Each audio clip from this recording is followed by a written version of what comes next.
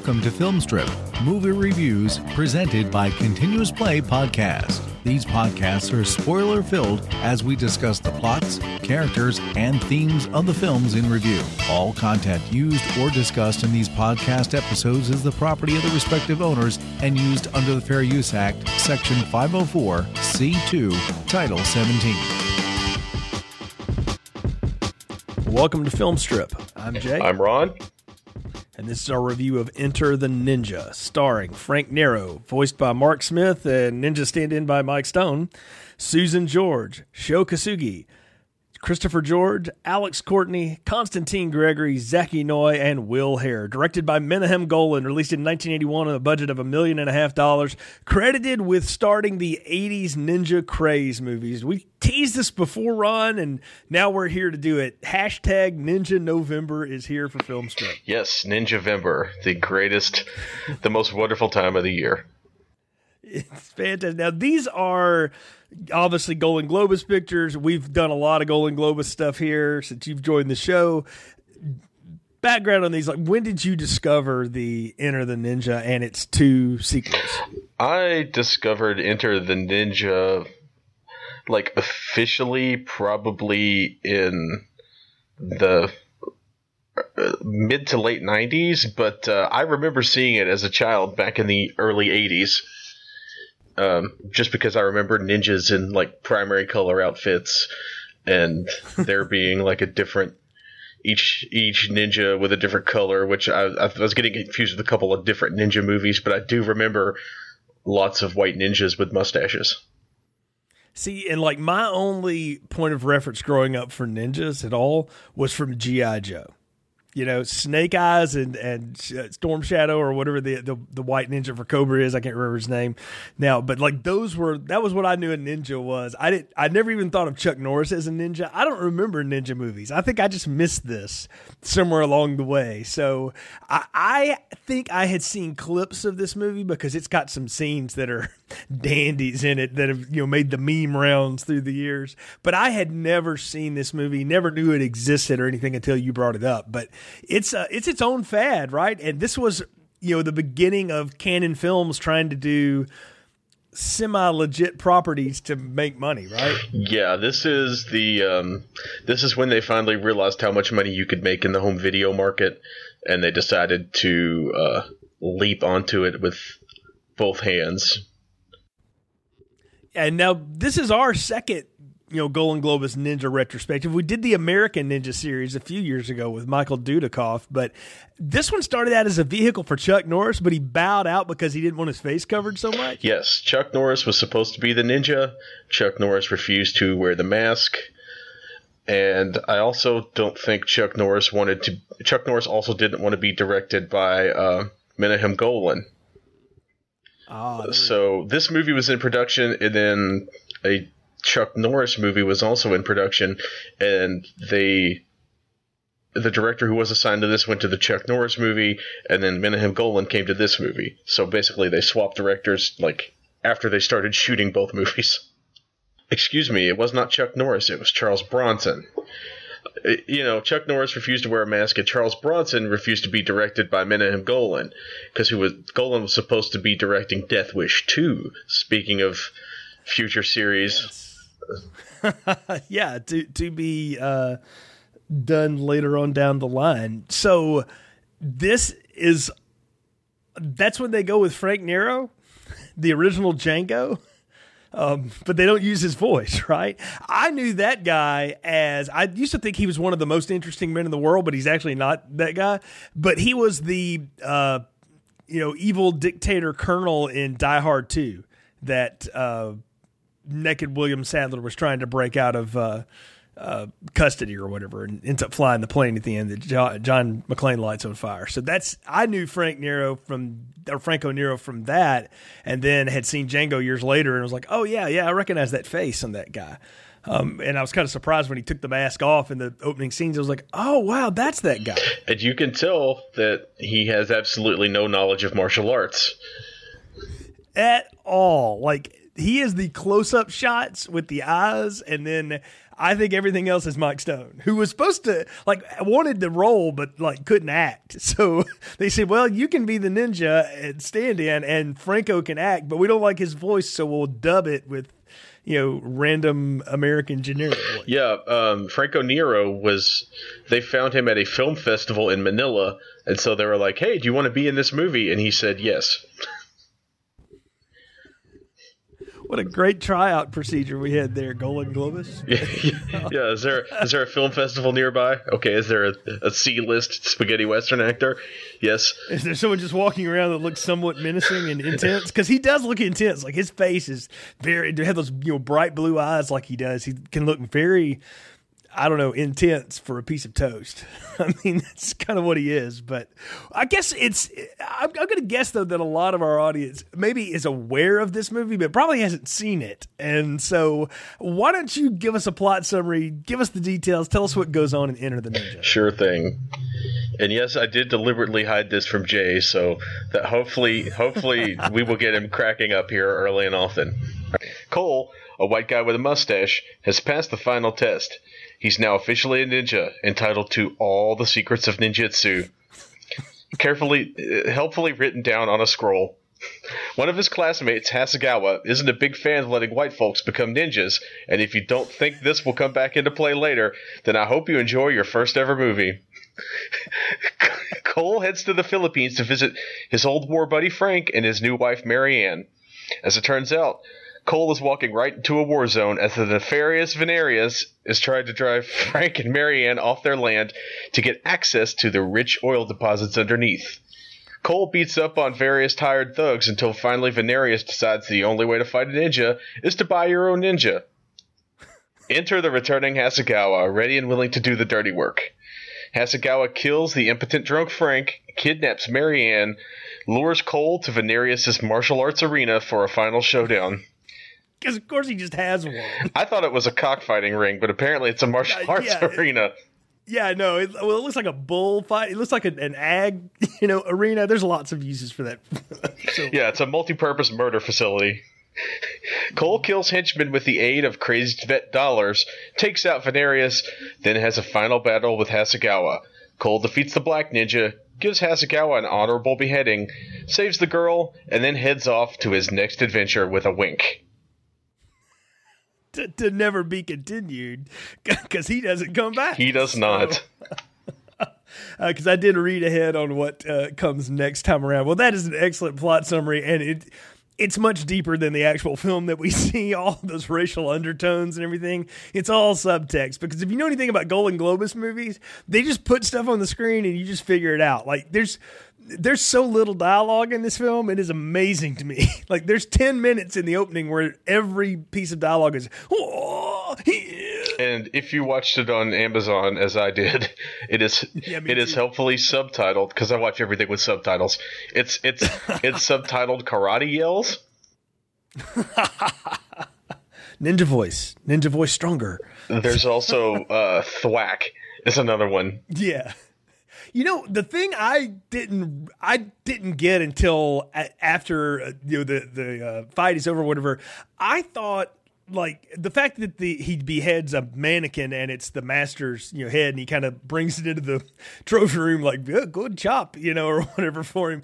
I didn't realize that the rest of the ninjas were like lived. I thought he actually killed all of them, but there is that one that takes off like that bamboo guard, I guess. So that's how. But some of them are actually cut up. I thought he hit one in the head with a throwing star. I think he did hit one in the head with a throwing star.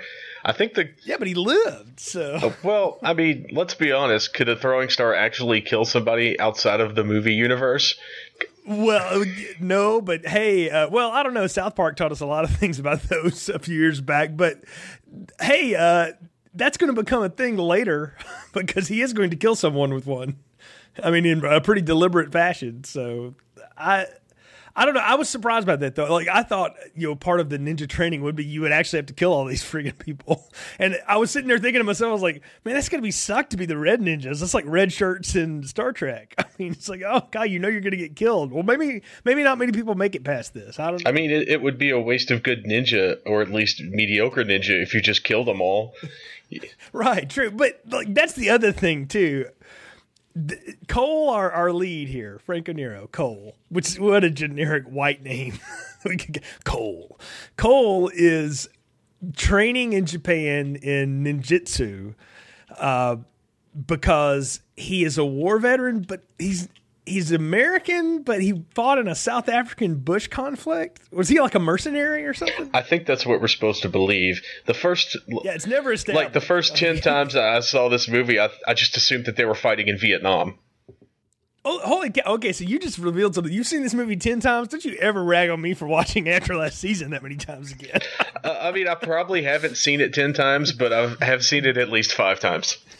I mean, well, no, that's true, and I will go ahead and say this is much better than After Last Season, but if not nearly as esoteric, but it is definitely a better quality film. So Menahem Golan, congratulations, you did that in your life.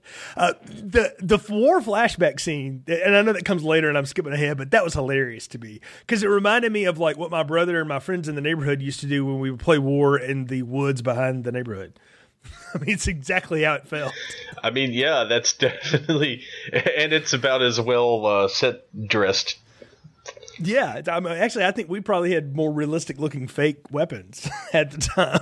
But yeah, so he's a war vet, and he's gone to learn how to be a ninja. I mean, are they like for hire or something? Does he just want to do it? Because you never see him do like inner monologues of peace or anything. So I didn't understand why he wanted to become a ninja. The feeling I got was that he's just traveling around looking for stuff to do that's related to war. That's what we get that line later. Actually, in that very same scene we were just making fun of, where Frank asks him what he's going to do, and he says, "I don't know, find another war."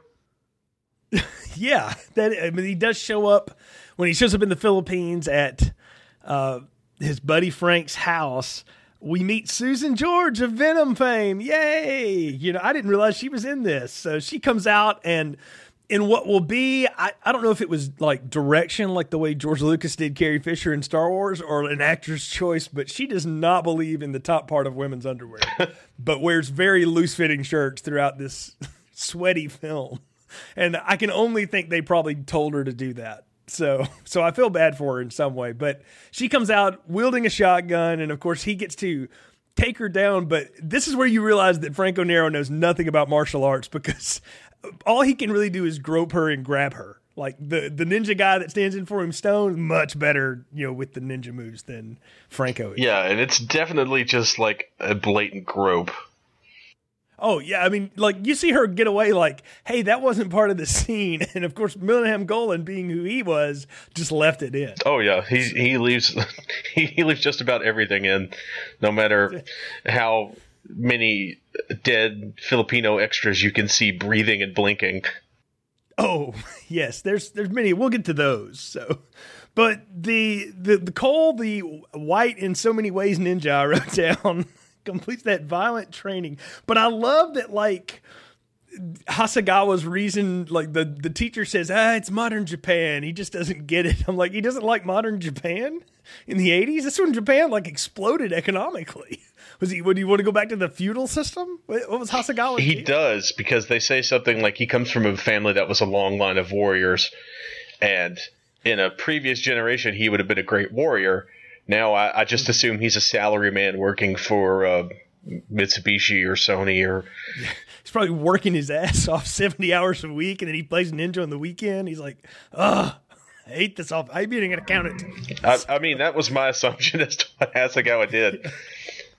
But yeah, I mean, because the master like plays it off kind of like, I don't know who this guy is, but he has like this Mr. Miyagi thing to him. And this is years before Karate Kid, but he's just so like very ninja, but he's also like kind of modern. Like, you want to get a cup of coffee down at Starbucks or whatever. Like, he's very normal. It's striking and funny. But now I want to say this: Sho Kosugi steals this movie for me, Ron. If you can't already tell, I liked this a lot, and I loved this guy. If only for his like pained facial expressions, he looked like Ken Leung sometimes from the all those bad comedy movies he's been in and stuff. But I loved this guy because I could tell that was really him. Like, he could do all this crap. Yeah, he's a legitimate skilled martial artist. The sensei is a longtime character actor, Dale Ishimoto, who was actually probably the only American in the cast that wasn't Christopher George, because he was born in Colorado. That's amazing. And he fought in World War II with the Nisei Brigade, and then he went and basically forged a career as a Japanese guy who you want to speak English. Hey, good work if you can get it. So, I mean, I knew I'd seen him somewhere. The other people, too, that pop up through, I like Alex Courtney. I don't know where I've seen him, but I've seen him playing a drunk Lothario somewhere else. I know I have, because he just looks too real in it. Will Hare, who plays Dollars, many people will know as Old Man Peabody from Back to the Future. That's who that is. But I recognized him immediately. Well, my first thought actually was like, is that Crazy Ralph from Friday the 13th? I was like, no. And then said, wait a minute, it's the crazy grandpa from the beginning of Silent Night, Deadly Night. And by George, it is. So that's what I know him from. Nice. He's kind of like a smaller Sterling Hayden ripoff. Older Sterling Hayden. I could see that. He's got that face. I mean, it's sort of the constant Jen Rose nose and everything. But you know what? I found him to be kind of funny in this because he has information and things or whatever. But all of this is set up because Frank is kind of a lazy drunk. He's lost his edge, but his wife Marianne is all about this coconut and banana farm thing they got going on, right?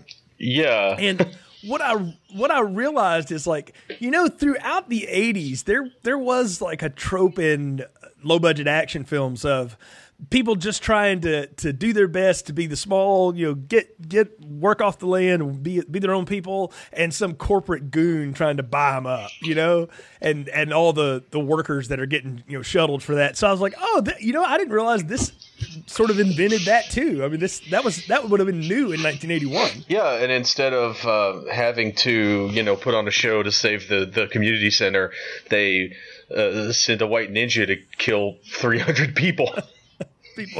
The show doesn't say the community center is a breaking reference, I think is what you're saying. What, a year or two later? Yeah, like 2 or 3 years later. Speaking of we'll get to Golan and Globus in part 3, but and you just hold on to that break in retrospective, sir, because that's hot. So because I got thoughts about Boogaloo Shrimp for days, but we got to throw Beat Street in there too, the competition to get by. But anyway, I digress. Back on Carnosaur. I mean, Enter the Ninja. So I love that Venarius, the extremely corporate greedy white guy who's like wearing business casual Japanese outfits and doing water scenes with polo women and synchronized dancing, and he has like all these henchmen that wear white suits, and you can't talk to him directly, you talk through a henchman to get to him. I love this guy because he is like it was like if Gordon Gekko was a murderous thug. That's a great way to put it. I was just sitting here thinking it's like if Busby Berkeley was an 80s yuppie murderer. Yes, yeah, there you go. Or if the Duke brothers from Trading Places also like had a team of ninjas to kill people. And I mean, we don't know they don't. Yeah, you know what? We didn't know Harvey Weinstein had a team of ninjas working behind the scenes for him until recently either. So who knows? I mean, yeah, that's true. So I mean, but I love this guy though because he is so evil, and I had to look it up because I was like, is he like related to Susan George? They just have a similar last name. Nope, he's just a character actor.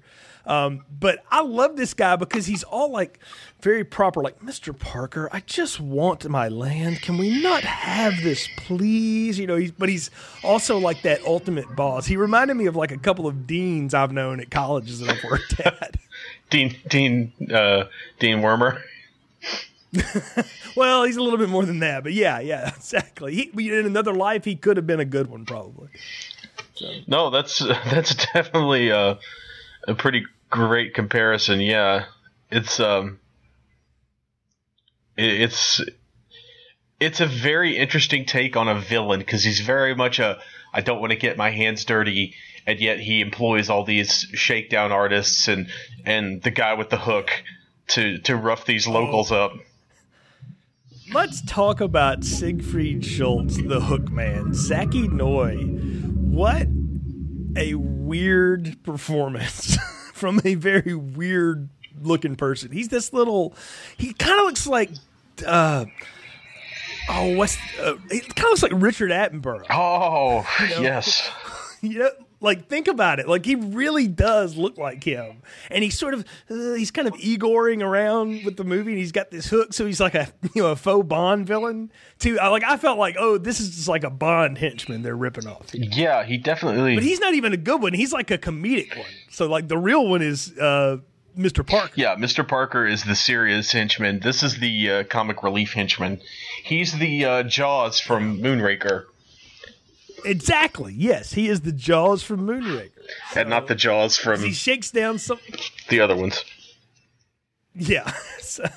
I don't remember the other one he was in, but yeah, he's very much the Jaws from Moonraker. In fact, he shows up in that credit sequence at the end because Cole's telling Dollars, ninjas don't kill people; they only kill people for defense or some nonsense. And then he sees. Hookman coming out there to be his porter because he's been demoted now at this point, and he starts running away. He said, "But there's always exceptions." Ha ha! And winks while his lips don't move, and those lines come from his character, and he just winks at the camera. But yeah, no, I love this dude though. I love that he was a shakedown artist, and that Dollars has this whole thing like, he was kind of a jerk until he lost his hand, then he became a real one. Yeah. But we don't know how he loses the hand, but at some point Cole rips that friggin' hook out of his hand in like some of the worst spaghetti you can have hanging off for special effects. Was that supposed to be like bloody flesh? I thought that was supposed to be like tendrils that were just hanging loose, and he sort of shoves it back on there. Okay. I wasn't sure what that was supposed to be. Well, it's also not like even correct prosthetically, because even if they hook it into you or whatever, it's not hooked to like all your ligaments and stuff like that. Not that kind of hook. That's just a stump holder. So at worst, it would be like a hole in the end of his stump. So I thought it was hilarious though, because you just knew like they'd set that up and it's so badly done the way the guy's holding the prop. But they'd set it up where like, Cole's going to rip that off and like stab him with it. And the first time he really gets him, he like hooks his arm up above the bar and makes him kind of stand in an awkward position and leaves him there. Yeah, he embeds him into a roof support beam. Yeah, exactly. And then the next time is in the parking lot where he has to take down a bunch of the local thugs, and then he rips the guy's arm off basically and throws his hook at him. Like, you forgot this. which is I assume another great ADR line. I can only imagine like the directing. I mean, and I've seen the only behind the scenes stuff I know about this is from the excellent documentary Electric Boogaloo about the Cannon Films Golden Globus run, and these ninja films they got like a 10-minute scene in it where they talk about all of them, and they talk about like the directing would have been something like, yes, more blood, go, very good, cut, that would be it. That seems about right. That seems to fit with my understanding of the Golden Globus mindset, which was more blood. Let's do one take, move on. Yeah. I'll say this, though. I don't know if it's because somebody else is doing it for him or it's just happy accidents or whatever, but Menahem Golan actually does a pretty good job of shooting the action scenes. Like, they look pretty good. They don't look as over the top as I would have expected them to. And I think what I'm waiting on is coming in like a future sequel or something, because I think I know of some goofy stuff to come around. But for most of everything that happens here, like I could believably see a human being doing this, because I live in the 21st century. I've seen people do parkour, and that just freaks my mind out, to see Jedi people walk along the wall like that. I've seen Bo Jackson climb an outfield wall and gun somebody down, from 900 yards away with a baseball. I mean, I've seen physical feats of strength, and everything that happens here looks like something someone could do if they were the greatest ninjas of all time. And Mike Stone really is a phenomenal martial artist. Like, he won something like 92 karate fights in a row. Yeah, he's won all kinds of like karate championships and stuff, and of course Sho Kosuge is just spectacular. Well, I mean, it is a shame in some ways that he's not allowed to play the rest of the role. It's why I really wish we would have had Chuck Norris in this. Charles Bronson seems very weird. That would have worked at all. But Norris going up against Kosugi would have been even more fun.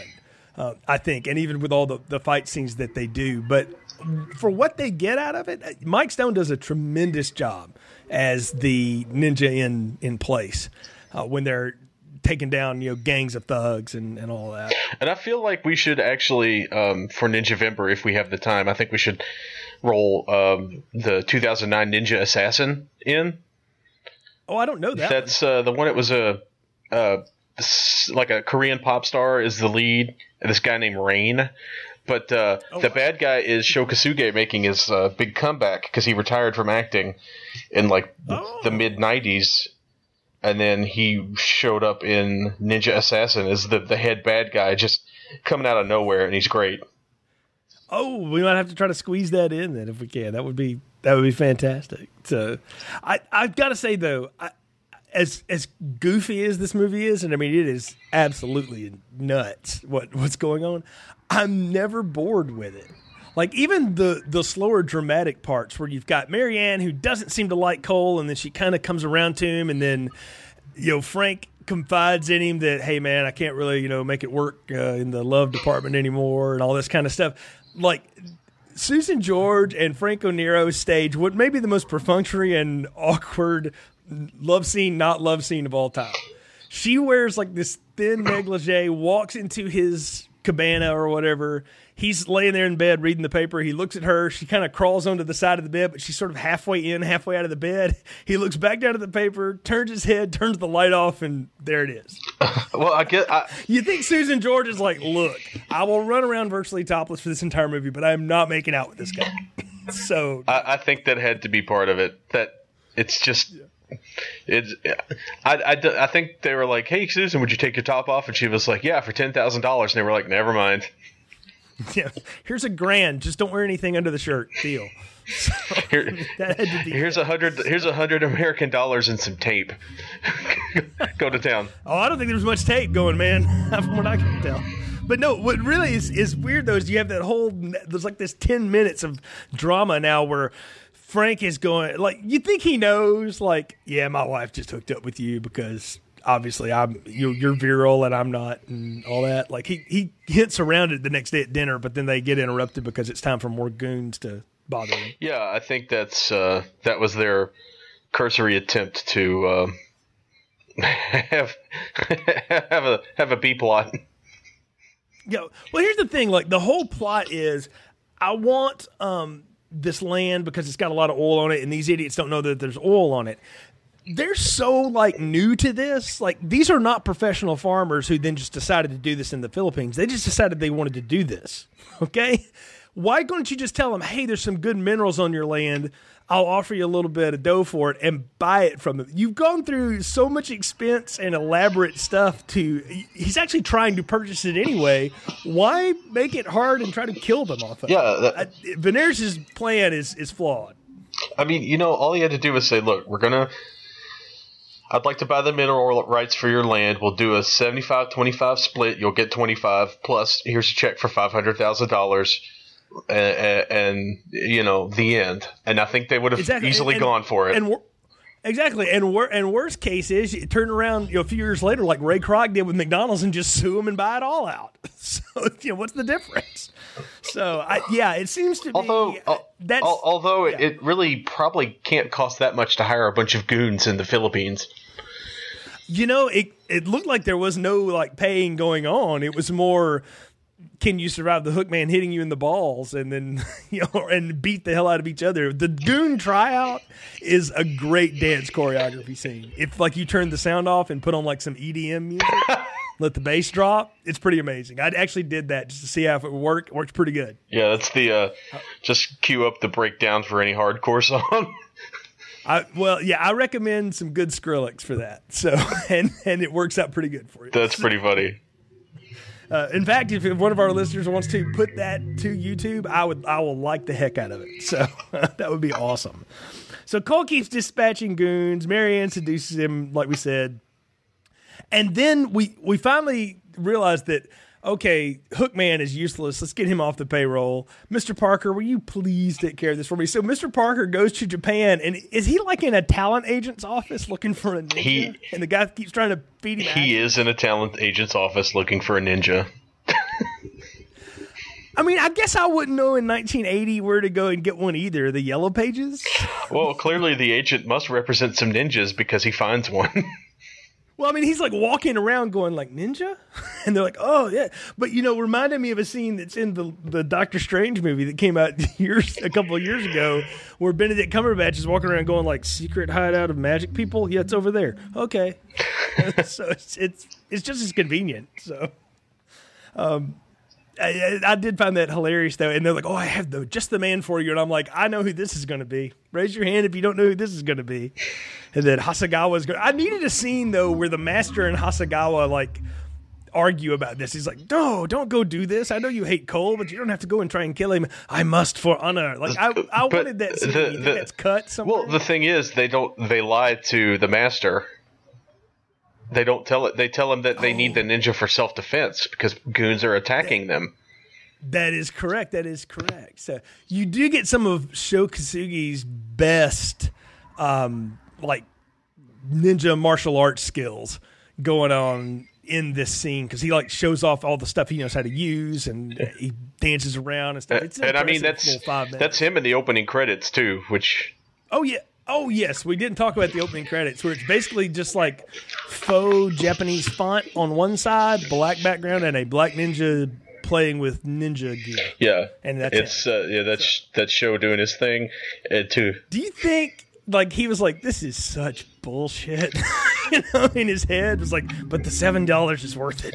I don't know. That's a great question. He'd been trying to be, like, in Hollywood movies for a long time.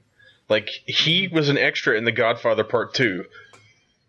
In, like, 1974, yeah. And he was in a Bruce Lee knockoff. He was in Bad News Bears Go to Japan. I think he was just like, you want me to do what now? Yeah, sure. And I mean, the dude knows like 7 or 8 different forms of martial arts. So, look, and again, when the craze of this is starting, or it's starting to get to be the thing that everybody wants, I could see why he could build a career out of it. Sure. Did he ever star alongside Chuck in anything? That would have been fun if he had. It doesn't look like he did. Oh, see, that would have been great, but they just never crossed the path. I think they were trying to have 2 simultaneous action franchises at once. They didn't want to. Yep. They didn't want to cross the streams. Golan Globus had too many things in production at once. You don't say. I've seen Life Force and Superman 4. I understand that. So. I mean, he did fight. He was in Blind Fury, so he did at least fight Rutger Hauer. Okay, so you know what? That gives you points in my book. As if you didn't already steal this movie for me, Sho. Now I really love you. But I like how he comes in and he attacks the Frank and Marianne compound, right? And like what does he do? He's like pin her up on a tree or something and then gets Frank out there and stabs him. Yeah, he's got her tied to a tree and then he lures Frank outside and basically cuts Frank into small twitching pieces. Yes. Like he and that's the thing though. Frank is supposed to not be. Frank is supposed to also be kind of a formidable fighter too. He is a veteran of the Bush War, and he apparently does have a backstory of where he is like a good fighter because he tells Cole at that awkward post-sex breakfast. He's talking with Cole about the great times they used to have, and Susan George yells at him for rehashing the past. Well, see, I think that's it, though, is that this is a guy who has lost the edge and he's just like reliving the glory days, but he can't muster it anymore. And even when he tries to, he's not, able to do it. And he ends up whimpering and going out and getting his throat cut by the evil ninja. Oh, you know how you mentioned you wanted to see Sho Kosugi fight Chuck Norris? Mm-hmm. Well, he does fight Jean-Claude Van Damme. Does that do anything for you? That does. When does that happen? What cinematic masterpiece is that? It's Black Eagle. It is a Sho Kosugi starring vehicle, and Jean-Claude Van Damme plays a Russian heavy. Well, put that on the list. I'm just going to tell you right now, that's going to have to get done. So, yeah. But back to Enter the Ninja here, because now it's time for the ninja to enter, okay? Because now they've really pissed him off. And they've killed his pet cockfighting friend. We didn't talk about Frank's into cockfighting, but he is. He's super into cockfighting. Yeah, like he's like if NFL fans like wear jerseys and tailgate hours before the game and stuff like that's this guy with cockfighting. I don't even know if it's that. He shows up and starts yelling at his workers, "Hey, let's have a cockfight." I guess if your boss came in one day and was yelling at you to have a cockfight, I guess you would have to do it. I guess so. Because the villagers and Frank's land has apparently a village on it where people have been living for generations before they bought it. And Frank just shows up and they're like working and doing things. And Frank just starts grabbing Pee-wee and he's yelling at people and he starts chanting for a cockfight.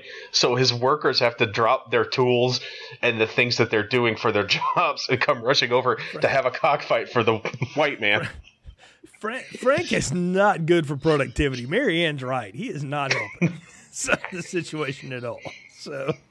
So anyway, Daenerys and Hasegawa have her hostage. They take him back to, as we mentioned, his martial arts compound or ag arena, whatever you want to call it, whatever they rented out that week in Southern California. No, this is all shot in the Philippines. So this is... Is all shot in the Philippines? Oh, so it's done on the real cheap. Okay. Yeah, this is definitely like a legit cockfighting arena. Yeah, that probably just happened one day, and they were like, "We got to get a camera on that the next time it goes down." So, but anyway, and they probably did. So, but anyway, well, I mean, like, there's that whole building too where Cole and Dollars go in to like steal some plans or something. They go to figure out that geological survey is what they find in there. But that was a scene out of like Ocean's 11 or something. But that was like a building you feel like they like snuck into and took a couple shots and they got out of real quick. Yeah. So people were like, "Who are these people with the cameras?" So and they keep playing the most inappropriate music imaginable. Oh yes, the score. They keep doing this. Like Cole shows up and he kills two guys, and then they play this whimsical type stinger that does not fit murder.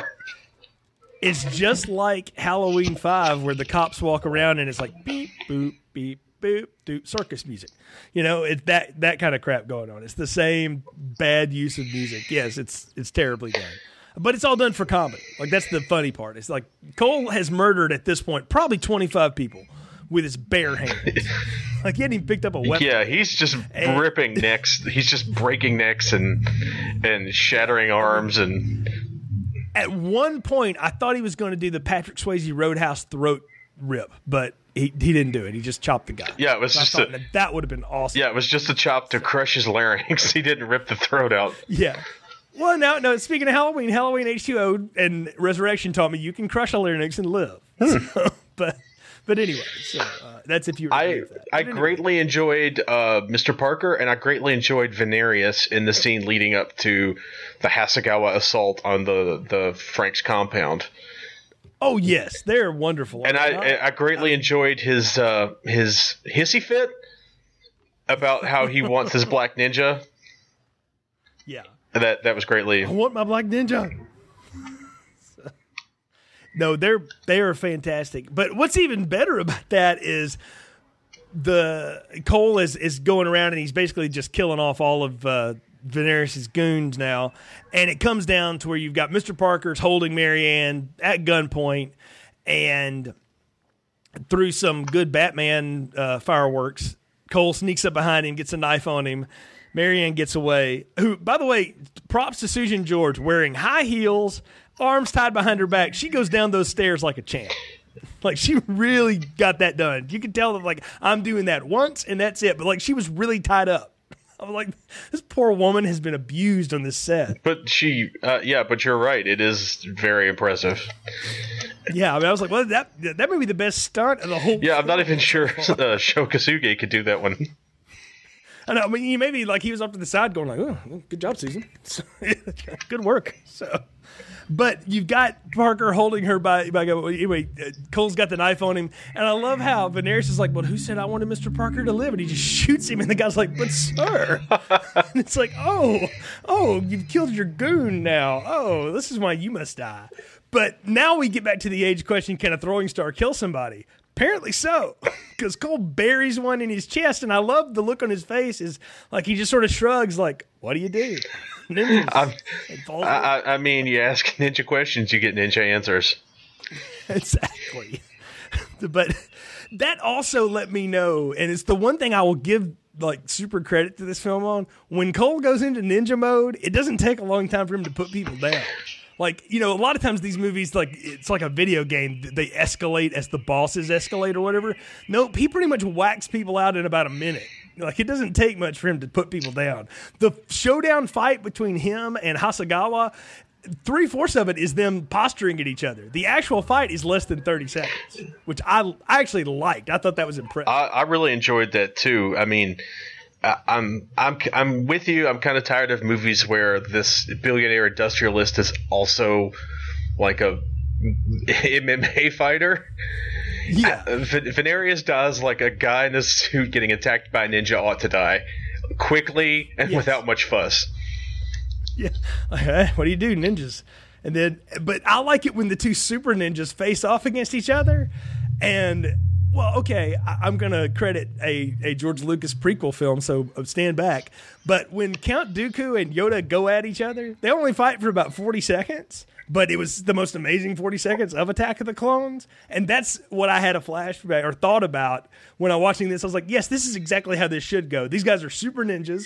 They trade blow for blow, and Cole gets the best of him. And what he does is, like, they do that whole bit at the beginning where he has to do all those, you know, they're not gang signs, but they kind of look like it, where he's like, you know, all the alphabets of the ninja or whatever, and that's how he catches the sword and flips it and turns the guy over and stabs him with it. I love the fact that fight is not long. Yeah, what it made me think of was actually Seven Samurai, because you don't see a lot of prolonged fights in that. You see like the two guys in the pond charging each other. They clash swords once, they do it again, and then a guy falls over dead, because that's, you know, how it would probably go if you had ninja fighting ninja.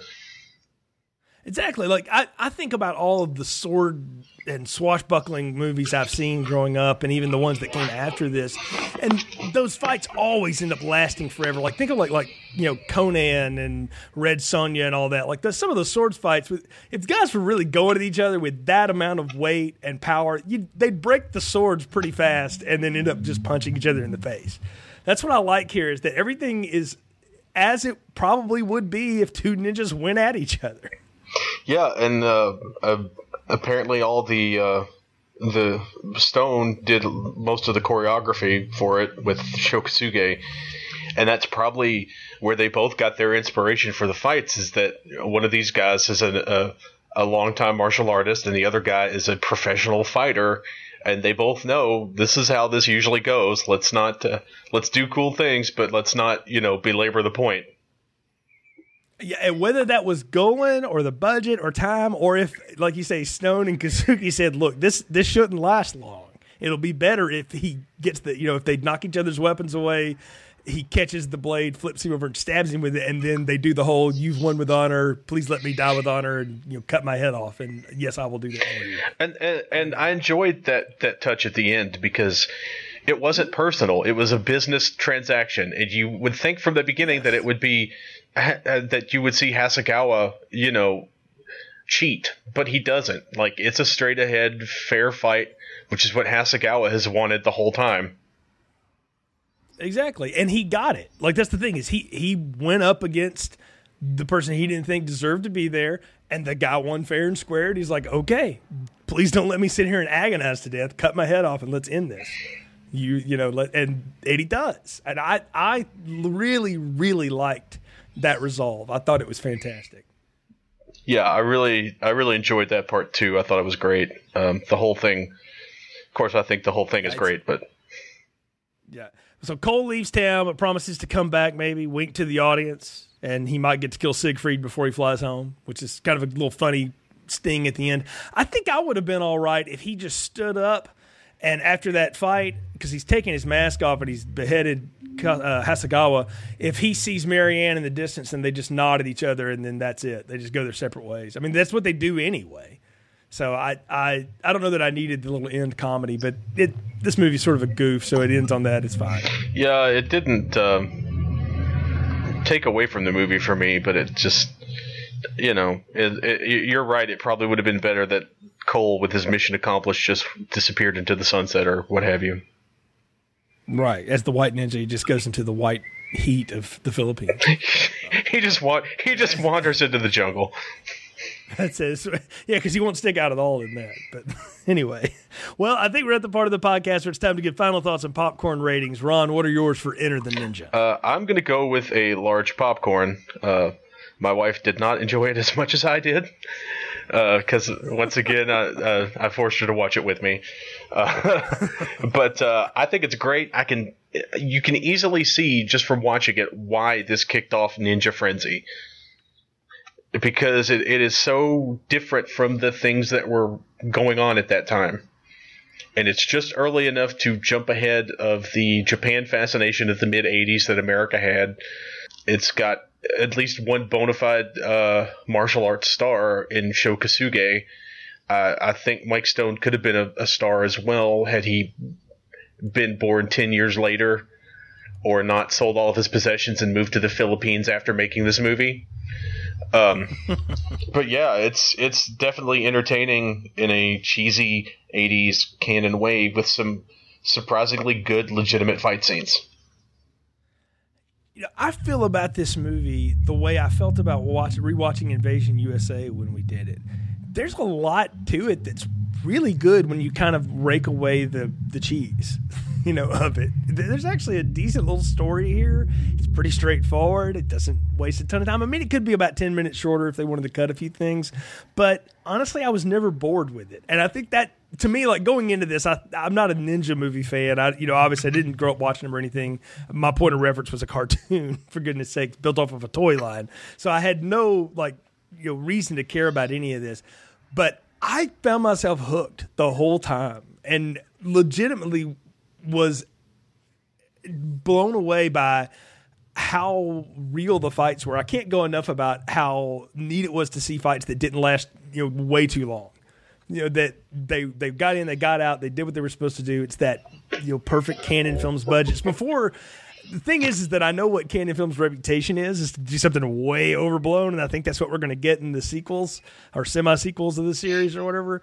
But this one is a really good little story. I definitely recommend people to check this out. If you haven't seen this one, you're going to see a lot of 80s action film tropes that you didn't know came from this. And it should be well regarded. There's a reason this movie has a cult status, for doubt. I'm joining you in the large popcorn. Had an absolute blast, and I cannot wait to see when we come back next week for Return of the Ninja, because we're just bringing an actor back, right? There's no continuation of character. Absolutely none. So this series is tied together, but they're sequelized, but they really have nothing to do with one another other than ninjas are in all of them. Yeah, basically that's it. That's awesome. That would be like if the second Jaws movie was about an alligator and the third one was about like a condor. And the third was about a Halloween mask that turned kids into snakes.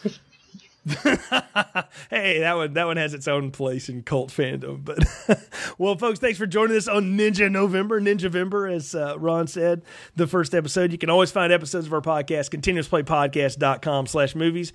Give us a review on iTunes or Google Play, wherever you find the show. We appreciate your support. Hook up with us on social media. We always enjoy interacting with fans. Until next time, for Ron, I'm Jay.